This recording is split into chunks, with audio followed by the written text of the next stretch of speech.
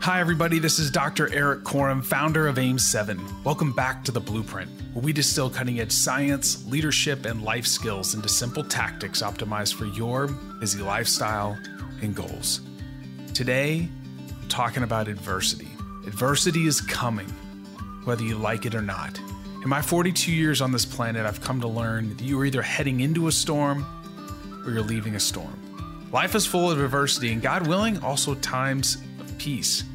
But if you want to make it through trials, you need to train for those moments. You need to prepare now so you can stand up under periods of trial and adversity. There's no way you can be 100% prepared for what will happen because adversity in its very nature is unsettling, something out of your scope of knowledge or comfort. And you typically don't have an answer immediately in the moment, or you may not have an answer at all. Your friend may get cancer, or a loved one may die. The market may tank, or your business goes under. You unexpectedly lose your job. I've been there. What are you going to do?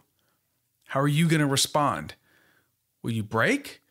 Or will you be like Coach Mike London, who always says, so what? Now what? There's a reason why the Blueprint is focused on continually delivering actionable information on leadership, life skills, and cutting-edge science. Number one, leadership. I'm not talking about leading others. I'm talking about leading yourself. That's right. Before you can even think about leading somebody else, you got to lead yourself first. I'm not saying you got to be perfect because no one is. I'm for sure not perfect, but no one's going to follow you unless you're leading yourself first. Then you can earn the right to lead your organization, family, and community. And it starts by winning the war between your ears. You have to be aware of your mindset. And when you are moving into a defeated state, you got to have control of your thought life or it will break you. If you can learn to master that inner dialogue in your head and know when you are going down that rabbit hole, you're going to have an opportunity to lead yourself in the face of adversity. And that's why it's important to train awareness. So you can harness your attention, like Dr. Peter Haberl says, because attention is the currency of performance. And when you harness your attention, you can consistently take actions anchored in your values. You'll notice that you're a more consistent person. And when adversity hits, you have hundreds, if not thousands of reps of practicing focus and taking action in a way that's aligned with who you are and who you want to be. That, to me, is what leadership boils down to. Can you consistently take action rooted in your values? It starts with you, and then you can lead others in that direction. Number two is life skills. What do I mean by that? Communication, problem solving, decision making, building healthy habits and routines, managing your time, energy, and focus so you're productive and you can maximize the joy of work. You can also navigate sticky situations and be thoughtful of your actions and avoid the pitfalls that undisciplined people fall into. That's why we have guests on the show like Annie Duke, Brian Decker, Andy Reese, Kurt Steinhorst, I mean, you name it, to help you and me be a better communicator, decision maker, problem solver. Basically, with the Blueprint, to be totally honest, I'm curating the information that I need to live a high performance life. And it's my gift to you.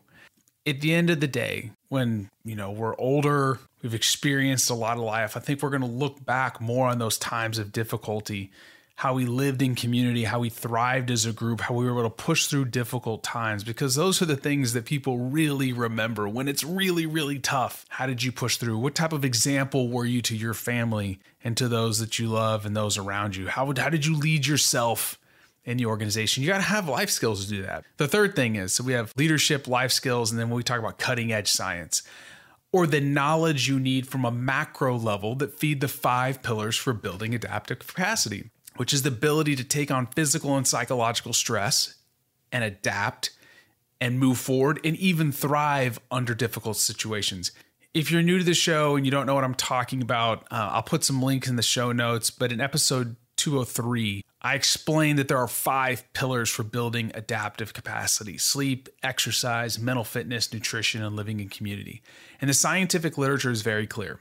Not only do these 5 pillars improve longevity, but they increase your stress resilience, they enhance your quality of life, and by investing in them, you will build a stable foundation to live out your giftedness. In addition, when adversity hits, you will have built a big tank. We like to refer to it as your gas tank, so that you can push through the storm and make it through to the other side.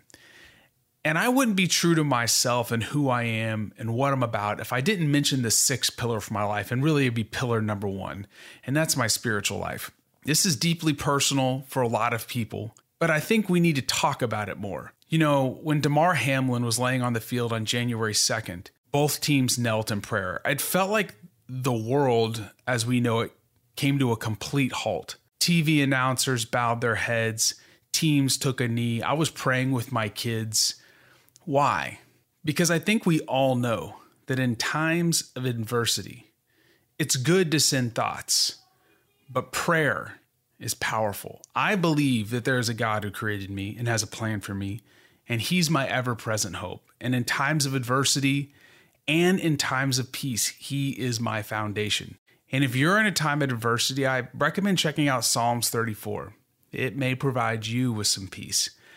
In sports, you're either trained or untrained. It's really simple. In life, it's the same way. Now is the time to train before you enter the storm. And if you're in it, and I guarantee almost 90% of you are, just like me, you will need it. It's a daily discipline, a devotion, and a commitment. So start training now. Start investing now, because a storm is coming. The question is whether or not you will be